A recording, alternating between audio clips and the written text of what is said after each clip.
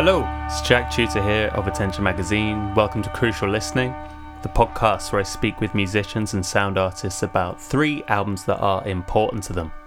My guest this time is Domingue, who you may know from the band Folaxoid,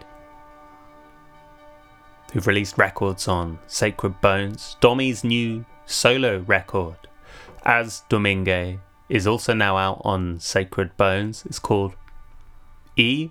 It's that conjoined AE letter. I think it's pronounced E. It's appropriate that there's not the distinct pronunciation, at least. I'm too naive to know it. Because this record, even though it's driven by rhythms that feel extracted from techno, these insistent, repetitive thumps, the other stuff that's going on the record, including Domi's voice and these synthetic textures, seem to be hovering in like a superposition. They don't seem to settle into something specific. They're almost posed like a question. There's this wonderful open-ended sense to these pieces, this state of possibility that never really collapses. Keeps me listening in like a very heightened state, and also makes it very difficult to describe. I'd recommend going over to Domi's Linktree. Actually, I've put that in the show notes, where you can find links to this record. Also on that Linktree is a link to Domi's Transition and Survival Fund. So Domi is currently based in Mexico City. This fund will allow her to move safely over to New York, start a life, and also continue to access transition-related healthcare. So I've included a link in the show notes, and you can also access it via the Linktree as well. If you have any money to spare, then please do send it in the direction of the fund. Okay, Domi was great to speak to. We had a chat about 3 really interesting records, and this one was over a phone line kind of connection, so the quality isn't amazing, but I think you can make everything out just fine, so we're all good. Thank you for listening. As always, please do rate and review the podcast, and here we go. This is Domingue on Crucial Listening.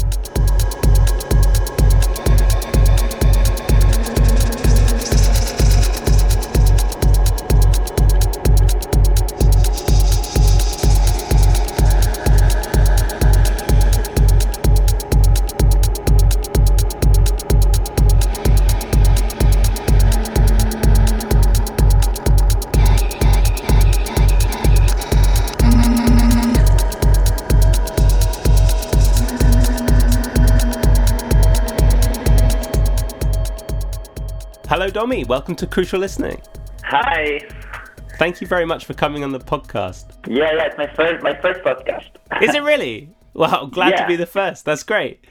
You are here to talk about 3 important albums, as all my guests are. So before we get stuck into those, I want to ask about your new record. As we're discussing prior, I think within English it would be pronounced E. It's A and E together. And I understand that the foundations for this record came together during your artistic residence in Yamaguchi, Japan. Is that right? At a Minka? Yeah, that's right. Yeah, I went to Japan before the pandemic started to release an album with DJ Nobu. He did a remix of our latest Folaxoid release. Uh-huh. And he put it out in his label he has in Japan, and we went there and did 3 gigs, one in Yamaguchi, one in another city I can't remember, and one in Tokyo. Then after that, I was supposed to stay there for 3 weeks or something in a really like a traditional farmhouse, there, those paper doors and tatamis instead of beds and that kind of thing. Super fun, but preparing the score for a runway, the new collection of Kosaburo, which is a frequent collaborator and friend from Japan. That's a designer. And then the whole world crumbled, and I had to sort of escape from Asia to Mexico, allegedly going to Europe to make the tour, but then that also crumbled. So I stayed here, kind of stranded. What did the process look like in that initial stage in Japan? So how much of the release came together then during that initial phase in Japan? It was pretty like subconscious, like the way the whole project came together, because it never started with the idea of like making a record. I like did some synthesizer layers for this runway, and then another artist from Japan called Shoko Yoshida asked me to do a remix for her that came out like a couple days ago, actually. Oh, cool. So while developing the synthesizers, then I developed like kicks and like the rhythm sequences.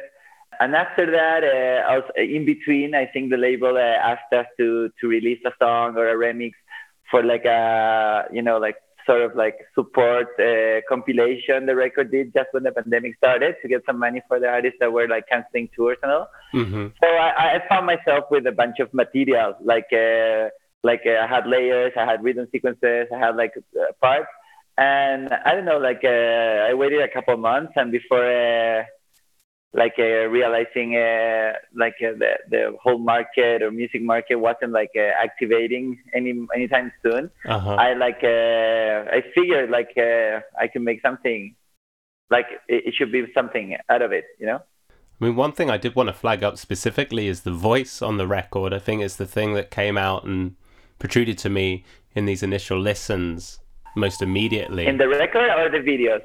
Oh, well, both. Actually, that's a very good point. I mean, I listened to the record first a few times before I saw the videos. But we can certainly talk about both. I mean, we'll start with the record. I mean, the treatment of the voice is so interesting. It feels to me when I'm listening to it, it's got this kind of non-spatial element. It's hard to work out where it's coming from or where it specifically exists in time. I mean, talk to me about bringing the voice into this new record. Yeah, it was pretty important to me, like because this record was a possibility, like in opposition to the work I've created with Folaxor, which is like an identity on its own, and it's like pretty ethereal, and voices are usually like numbers sang in different languages by computers or stuff like this. Mm-hmm. So in this jazz, at first I wanted to put some vocals, and I gave some thought into it, and I used so it's mostly a mix of my voices doing like you would say like a duet with. Are you familiar with the Japanese anime series called Evangelion? No, I'm not. No.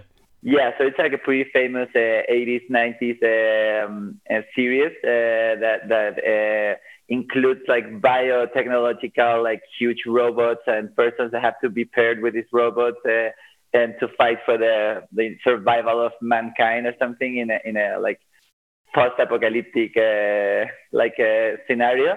And the main character of this series, Evangelion, it's a girl, like a being called Rei. And in one point in the series, she has like a poem about like mankind and existence and conscience. So I took parts of that poem and I did like a duet, with effects with my voice. And also there's a track that includes the opening track from Pharmacon's album. So it's like the first track, there's like a duet, you would say, of like breathing, like it's her inhalations and my exhalations and her exhalations and my. So it's you would say it's like my voice mixed with two basic samples, one Pharmacon's voice and the other one Rei from Evangelion. Wow. Okay, that's great. You also mentioned the video as well, and as you say, and then for the video, I like added this whole like another like narrative level to it, which is like first time ever I've acted or shown my, or talked or whatever. Yeah. So the video, you brought in a narrative, and obviously the video as well, I understand you co-directed. At what point did it become clear that you wanted both the visual and the narrative element to go alongside the release as well? Oh, it was just like a snowball kind of situation. Like the synth became a synth with rhythm, and then they both became songs, and then the songs became albums, and then albums became visuals, and then all together became like sort of like a sum up sci-fi narration. And for me, it's interested like the topic of like mechanical like mechanical animal transition, a whole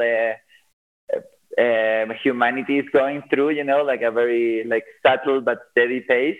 And to do a parallel with that, a parallel with the futuristic like representations we already know, and also with the more like ancestral representations that precede us, you know, and in the present, like what specifically like trans women or persons are like going through in terms of like body modification and like how that improves or reinforces the way we process, you know, mundane situations. So it's like a three-sided metaphor put in a very simple way of like an avatar being awoken in a like post-apocalyptic like situation, looking either for like remains of life or death or whatever, just to scan and to send over to the source. I'll put links actually to the videos. I see they went up very recently, so I'll include links in the show notes of the podcast. One final question before we get to your records, and this might be a question that's perhaps too big and nebulous to tackle within this fleeting intro, but I wanted to pick up on a line within your press release, which isn't a direct quote actually from yourself, so hopefully it's an accurate articulation of your process. Yeah, but let me see. It mentions that you use the process of unlearning and uninstalling previously established creative softwares in order to achieve dissolution. I mean, I've seen you speak about unlearning and uninstalling before in the context of Folexoid, but I'm wondering, I mean, is this the same area for you? And if so, I mean, how does it deviate given that it's your solo project as opposed to, as you say, Folexoid being its own beast? Oh yeah, so it is the like same composition or as I like to call it, like decomposition method.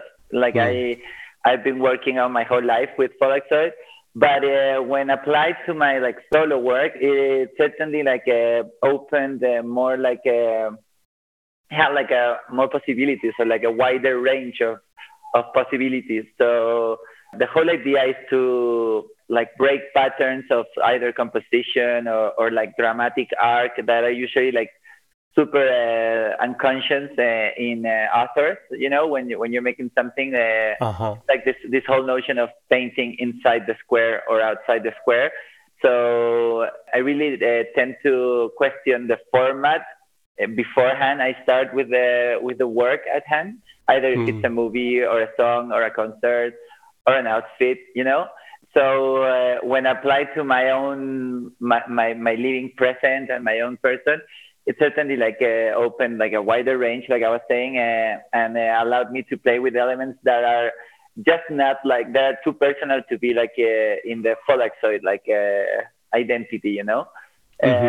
So I was able to like to articulate like concepts and images like of myself, and also like musically to put some voices on it, and that gave the whole album like a different, like I believe like a more integral representation of what the author, in my case, me in this case, I mean, was or is. Well, it's wonderful. I love the release. I think you mentioned for you as the person who made this release, there was a snowballing effect that brought it into being. Certainly that's also been reflected in a sort of snowballing experience that I've had listening to the record and ingesting the videos and also speaking to you now. I really encourage the listeners to both listen to the record and also as well indulge in all the aspects around this release. It's fantastic. Well, thank you for that. Yeah, I encourage, if they feel so inclined, to check it out too. Now, Domi, let's go to your important records. Before we get stuck into the selection specifically, I like to ask about how you came to your 3 important records. So was there a particular way that you thought about or understood the word important to come up with the list that you did? Yeah, like I've been asked, I've been put in this position in my life in interviews before, and so I went like down different paths in the past. Like, for example, like the first time I got into this best best three things for you.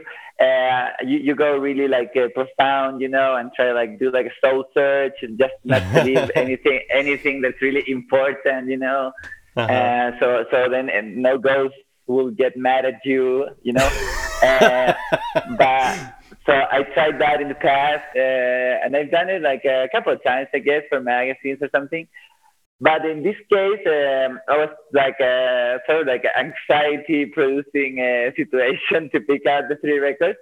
So I just went instinctively, like figure like there's records that like at least me, like I rely on like transversal to time, and I guess these three albums have been with me like through thick and thin, like for a while. So I guess they deserve to be like named in some sort of oh, great ranking.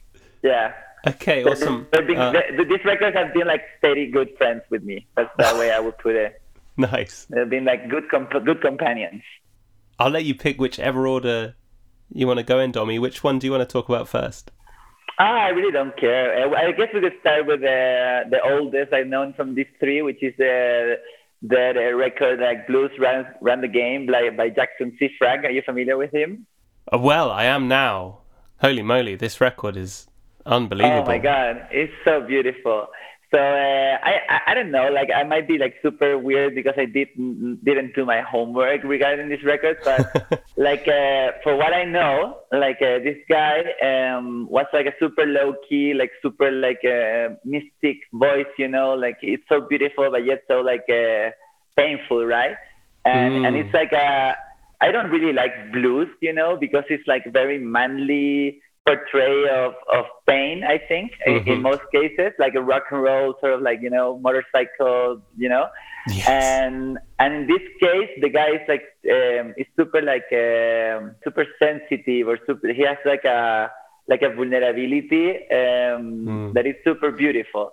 And the first time I heard it was like, I believe in the trailer for the movie The Brown Bunny of Vincent Gallo. That is just like a one take shot from like a inside of a truck, with the window like window shield sort of like dirty and like showing like a sunset in the back, and it really struck the key on me. Like I remember I took the same song to work on the trailer for my first film, and since then it's been there like to like I don't know, like contain me would be a good word. Like whenever you want to like enjoy sad songs, this is the kind of like music I go to. Are there songs in particular that you connect with most prominently on this one? Oh yeah, like the main hit I would say is Milk and Honey. But because I don't know, that song is just like a lullaby. That was written in heaven and finished in hell. So it's like super, like the full scale of what a lullaby is for me. Yeah. And then he has like another one that is like what gives the album the name, like Blues Runs the Game. That even though most blues musicians talk about the blues and being sad and the blues, it never sounds. And this could be like just me, I don't want to get the whole blues people against me. But I believe when Jackson C. Frank talks about the blues, you can feel like he's sad, Oh, my word. Yeah, absolutely. Instead of just talking about sadness because he's tough. Right, yeah. From what I felt when listening to it, I was like, it reaches a level of... It's not melodrama, clearly, because it feels very sincere, but it reaches a level of intensity that I don't think you'd probably go to unless you were properly feeling it. Because yeah, it's like a thing the first like Nick Drake albums have, or like even Moondog, that it's people that that are either like dead or were like crazy, or they're like really not after like fame or material stuff, they're just like singing out of because they have no other like possibility. They're like sort of trapped in their talent.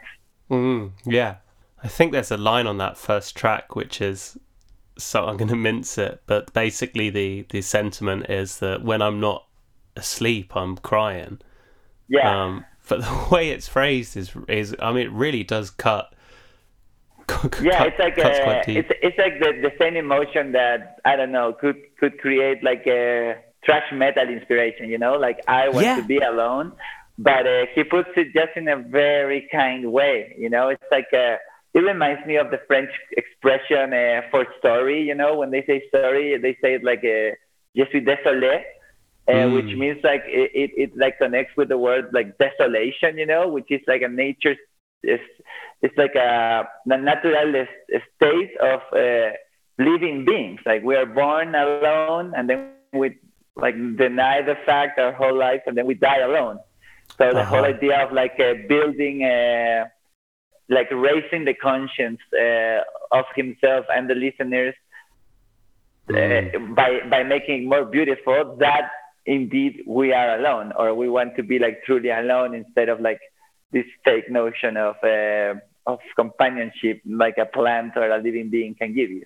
Feels like he's running from that sentiment as well. When he talks about getting boats to London and being followed by the blues, it's like that sentiment is inexorably following him from wherever he goes. But Domi, are you someone who connects to lyricism usually? Is this an exception, or do lyrics tend to strike a connection with you? No, like I am certainly not. And with this album, like I must have heard it like a million times before I even like checked out what he was talking about. Right. It's more of like the lullaby aspect of it. He has like a sort of like witchery invocation, put the baby to sleep sort of like mood in his melodies that really got a grip on me. How long ago was it that you discovered this record? Oh, it was like 10 years ago or something. Wow. And has your relationship with it changed over that time at all? No, it's one of those like foundational, sort of like very, very good companions. Yeah, like it gets to me every time. Like I haven't got like tired or like over it at all. It's one of those records I also don't listen to much, I just like visit them when in need. Yeah, for sure. And when you think back to your memories of listening to this record, I mean, what kind of experiences or memories or places come to mind when you think of listening to this one? Oh, well, it's a very evocative autumn sunset, sort of like imaginary, what it provokes in me. And I certainly like listen to these songs while nostalgic, while melancholic, while in love, while brokenhearted. So it's funny to see me change like anemically, through the course of years, but see the album like remain steady in its gravitational, melancholic yet beautiful, vibe. Yeah. I don't know if you read much about Jackson C. Frank as well, but his story is heartbreaking. Yeah. I really have, but don't know it by without reading it. But yeah, it is pretty tragic. Yeah. I mean, it sort of underlines the sincerity of where he's coming from. There's no doubting it after reading about his life experiences. It's no bullshit in it. Yeah. And it was recorded in less than 3 hours as well. I think it was recorded by Paul Simon, isn't it? That's right. From Simon and Garfunkel, yeah. As annoying as he can be as a person, like he certainly had his ears well focused. Me and room service, honey. Me and room service, babe. Me and room service, well, we're living a life of sin.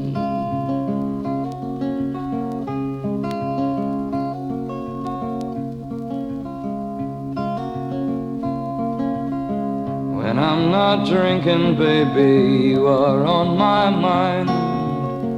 When I'm not sleeping, honey. When I ain't sleeping, mama. Well, Domi, let's go to your second important record now. Yeah, we could go like either with Ryoichis or One O Tricks Point Nevers. Cool. Well, we have started from the oldest, I guess. Let's continue going chronologically and go for One O Tricks Point Never. So you've gone for Replica here.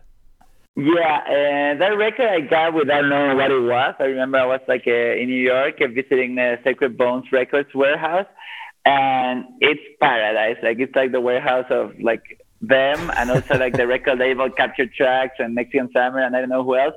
But thing is, there's a lot of records. So it was like my first time there. I remember like a long time ago. And so I was like getting like free records and stuff, super excited. And then I see this cover, you know, it's like a mirrored skull in the cover. Uh-huh. And I freaked out, and I saw a T-shirt, and I also got it. And then I took it home, like whatever. Like a month later, I was in my home in Chile, so I checked it out, and I really had no idea what it was. Like I was like wearing the T-shirt like every day, but I was like unaware of who it was or what it was. And since then, like the record was like on a constant spinning in my turntable at home, like for months and years. And till I actually figured like maybe I should get like into this guy and like figure out like how his other works and stuff. And then I figured it's like this genius producer whose name I don't really know. Is Lopatin, maybe? That's right, Daniel Lopatin, yeah. Daniel Lopatin, yeah. And I'm like a distant but super like truthful admirer. But I'm like a bad fan. Like I don't know the chronology of his work or stuff like this. But because I'm just a bad fan in general. But it doesn't mean like I'm not like emotionally involved with the music, you know. Yeah. I have like my own personal relationship with the work. I think he would be relieved to know that his creations have an identity on its own and they don't connect directly to the author, you know? Yeah, for sure. Absolutely. Well, that's where the connection matters, right? And so, yeah, this album, I don't know, it's great. Like, it was super funny for me, like the first video we released in this promotion for the new record came on YouTube, and someone, there was a comment there saying, like, it's like, if One the Tricks Point Never and filmmaker had a stand with One the Tricks Point Never, no, with Aphex Twin or something. What? And I don't know. I think it's a pretty far but precise stretch what the guy commented there, because I really love I really love One Tricks Point Never. I am not really a fan of Aphex or filmmaker. I didn't know him. But yeah, I believe we certainly share like a destructuring or like switching format or mixing way that is like unconventional, but in a trance-inducing way. Yeah, I mean, particularly on this record, I guess the later ones. I don't know what you think of this, but as he starts to progress, I think the trance element for me kind of goes away. There's this really vibrant state of distraction that kind of comes in, but this one seems so much more loop based. I hadn't actually listened to this one. I've listened to like R+7 onwards. Yeah, that was funny because it's pretty much, as you say, like a loop constructed album. But and as I told you, I kept it on my turntable constantly. So most times I didn't know if like the needle was like looping, you know, or something, you know. And sometimes it did get stuck, you know, my needle. So I have like a really deranged notion of what the album really is. Like I've hardly listened to it like digitally. It's always like been on the vinyl. So, but I like that. I like that. It surprises me when I hear the real track, you know, that it's like actually different from what I thought. What is it about Replica that you think maybe made it connect with you? I mean, as you said, I think it was hard for me to figure it out, but to like understand it, you know, like I'm talking simple stuff like where the song started or finished or whether I liked it or not, you know, or if it was a song or you know, but that whole like uncomfortable situation.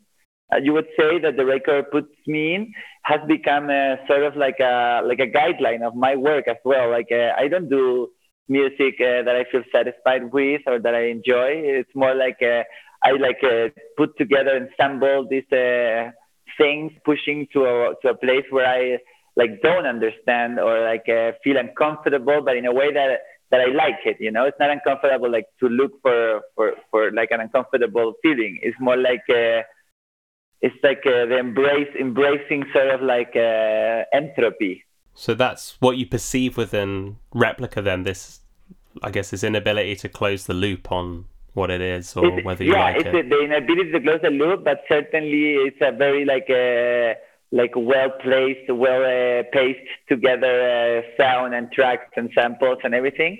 But it has this edge to it, like this abyss feeling of like the mix is gonna like fall or reset or cut at any moment. You know, it's very like fragile yet super heavy. Yeah. I mean, you mentioned actually that when you perceive a parallel between your music and One of Trick's Point Never, it's in this, I can't remember exactly what you said, but I guess removing the original references or shedding that original context. I mean, yeah, it's what I said. It has to do with like the pursuit of some sort of like stable instability, sort of like vulnerable equilibrium. Do you have any thoughts on why that in itself is appealing to you as either someone who listens to music or someone who makes it?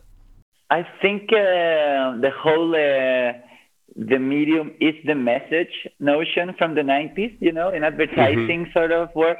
That whole notion, the subtextual part of the text and the format part of the art has always been more striking to me than the actual content said or the painted, you know. I've always find it more appealing, or more than I find it more appealing, I guess it's the way my brain works. Like I'm always like open eyes for like a subtextual or counter format or countercultural or resonances in art or in knowledge than I am into like the actual words or paints expressed, you know. The meta thing is what's appealing to me usually.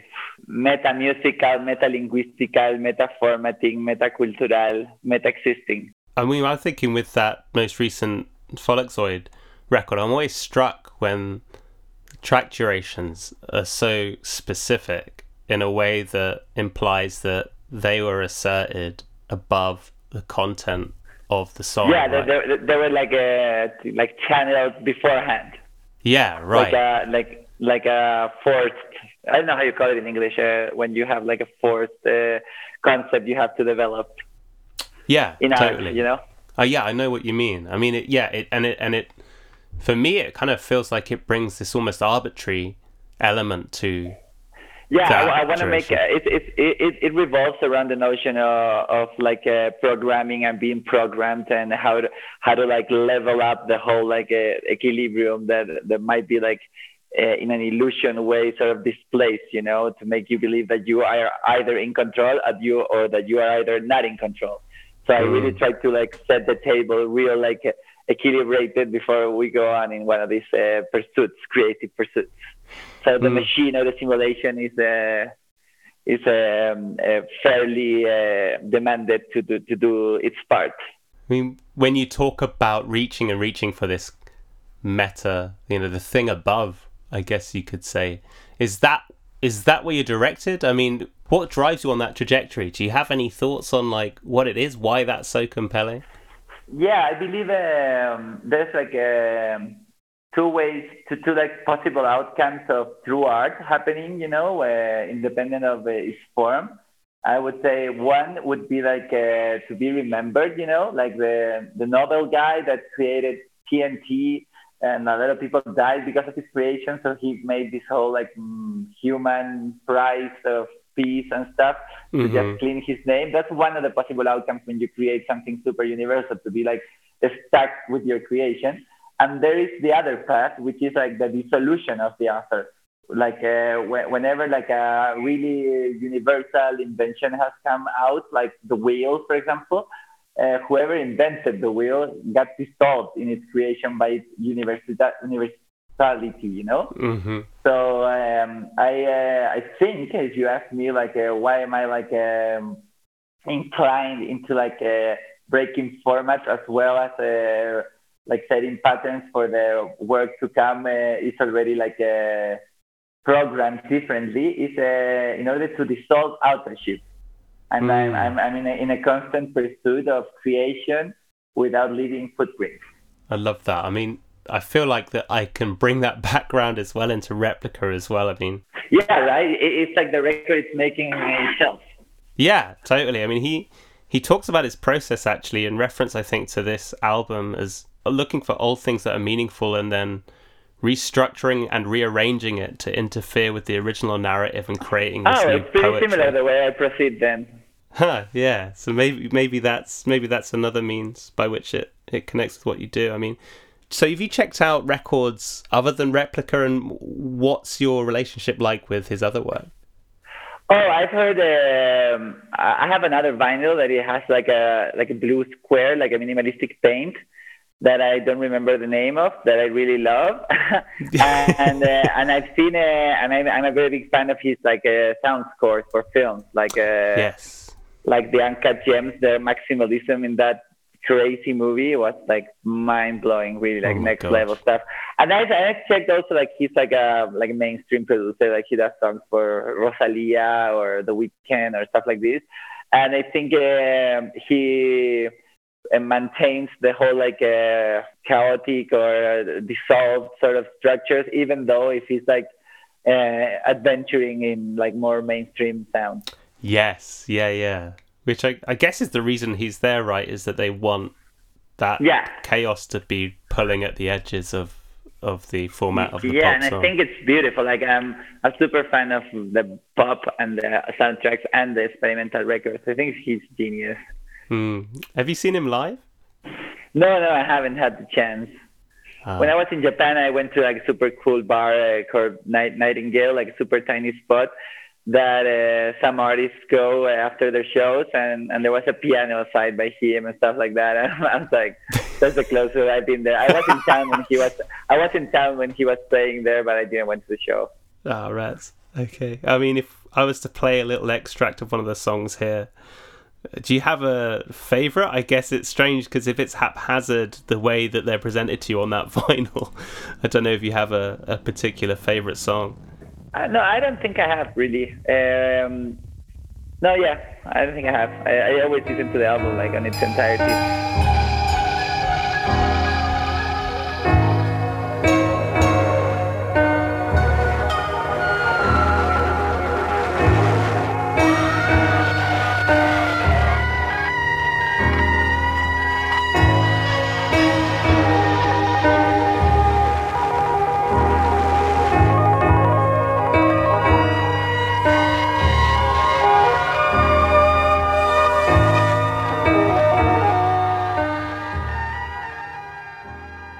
Domi, let's go to your final selection here.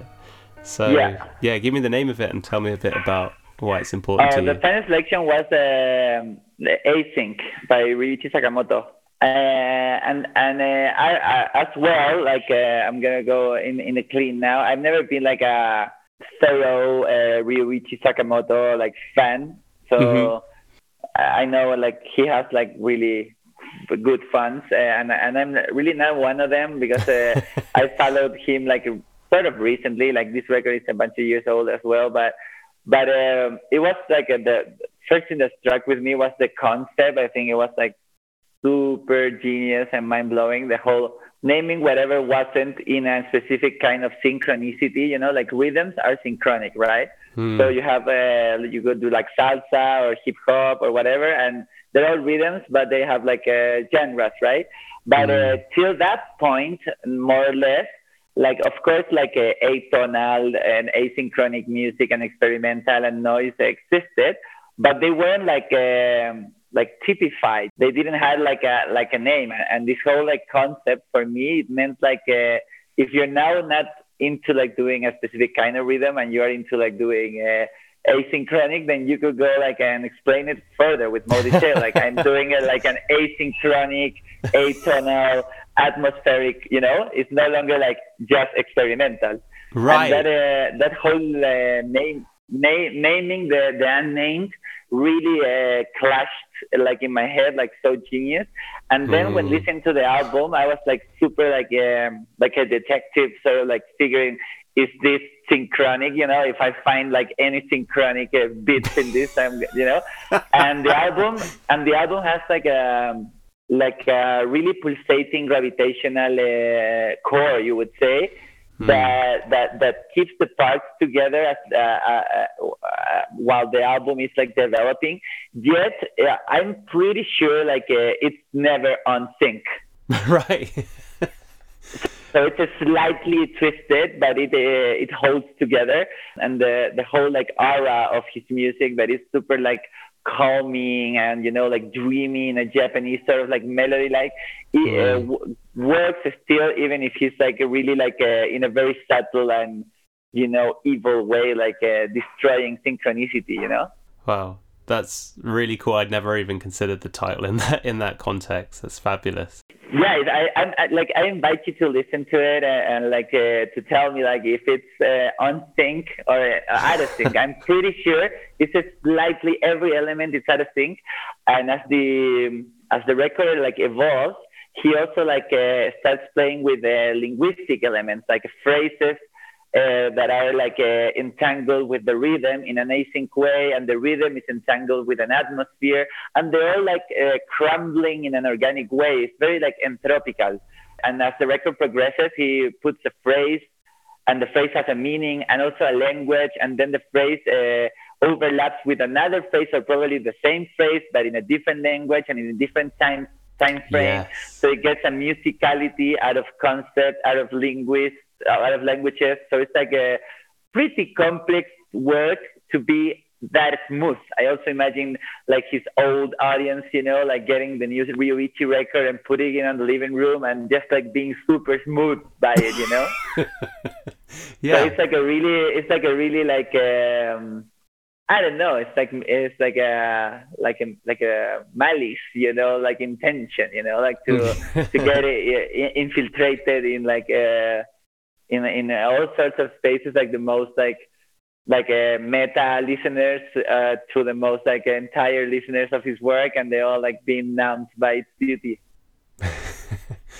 Yeah, I love the reference you make to the text in the middle, which is repeated in different languages. I guess that's another quite wonderful demonstration of asynchronicity, where you've got no it's like language asynchronicity, it's musical asynchronicity, and it's also like meanings, interaction, and we can avoid the fact that both meaning and musical have like an entangled sort of like product, out of the addition. That is like a third element of who knows. It gets complex.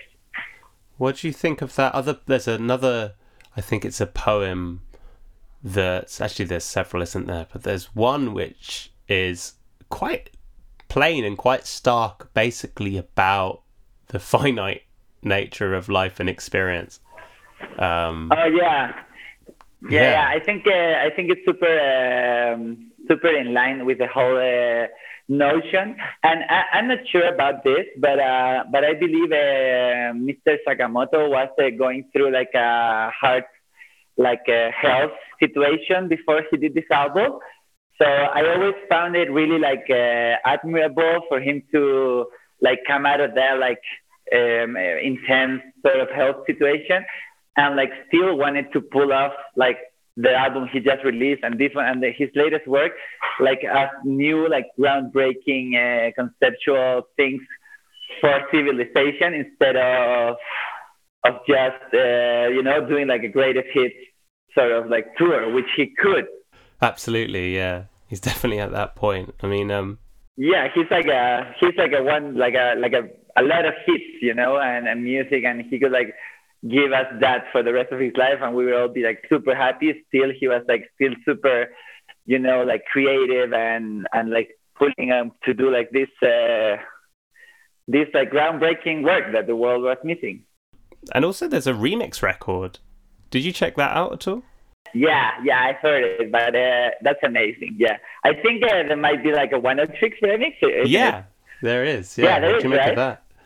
I love it. My dream. I wish I could make one. Yeah, it's a good lineup on that remix record. It's like the best of the best. Yeah. Wow. Really cool. So, are there any other records by Sakamoto? You mentioned that you're not a super fan, but is there any other records that you connect with of his? I really like the song he made for the David Bowie film in the 80s, like the Merry Christmas, Mr. Lawrence. Yeah. I think that song is it's like a proto, like it has like a drum cadence, like a trap cadence to it that is super forward for the times. Like the kick he uses is like super, I don't know, like hip hop in a way, but it was way before hip hop. Yeah. So I don't know. I love that track, and I always think it's like an example of how visionary or how ahead of his time Ryoichi's always been. Yeah. And is this a record that you mentioned with, say, for example, Jackson C. Frank?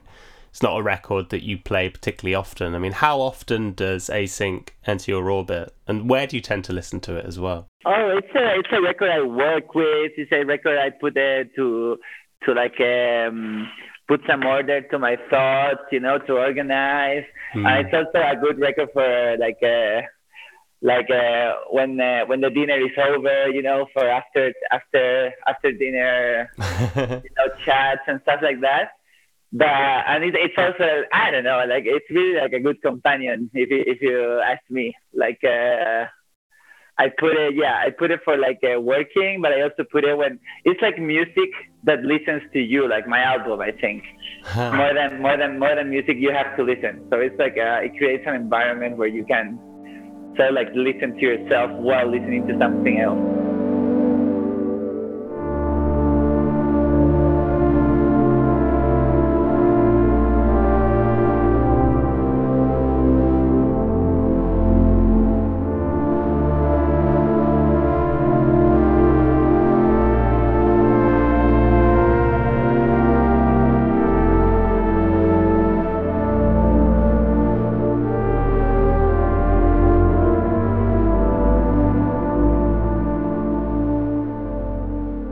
One more question for you, Domi, which is, do you have any particular favourite means, regardless of the record, any favourite means of listening to a record, maybe one that allows you to really dive in and scrutinise and feel closest to a record? I don't know, is there a particular environment? Any ways of listening? I guess that's on the record side, if you ask me.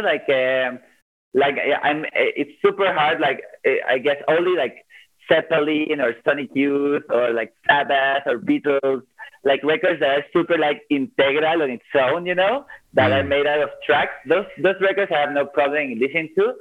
But in other kinds of music, like electronic or whatever, when the album is not built like a one song structure, it's super. I don't usually go from the first song to the last one of anything. So I believe for me to dive into the record has to be like sort of like an attraction, gravitational thing on its own, like either Replicas or Jackson's or Ryoichi. The whole album seems like it's revolting on itself, like going back to the same arpeggio in the case of the guitar, or going back to the same loop in the case of Replica, or going back into the same like quotation of the displaced sounds in the case of Ryoichi. Wonderful. What a awesome way to wrap it up. I mean, Domi, one thing I want to mention before we go is your Transition and Survival Fund on GoFundMe. Oh, yes. Thanks for bringing it up. Yeah. So could you just give listeners an idea of what that is? I'll include a link in the show notes as well.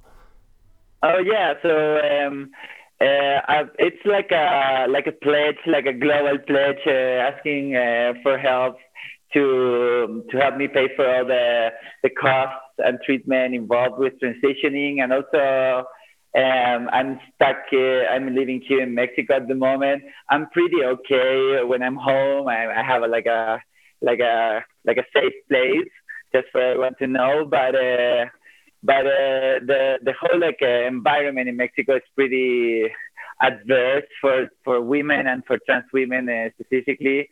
It's ranked by humanitarians as like the second worst place to be a trans woman in the world. So the pledge is like both for like getting finance for the treatments, and hopefully to move to New York, where I can like get like a more like safe environment to do my things, and also get access to better quality like treatment and whatever.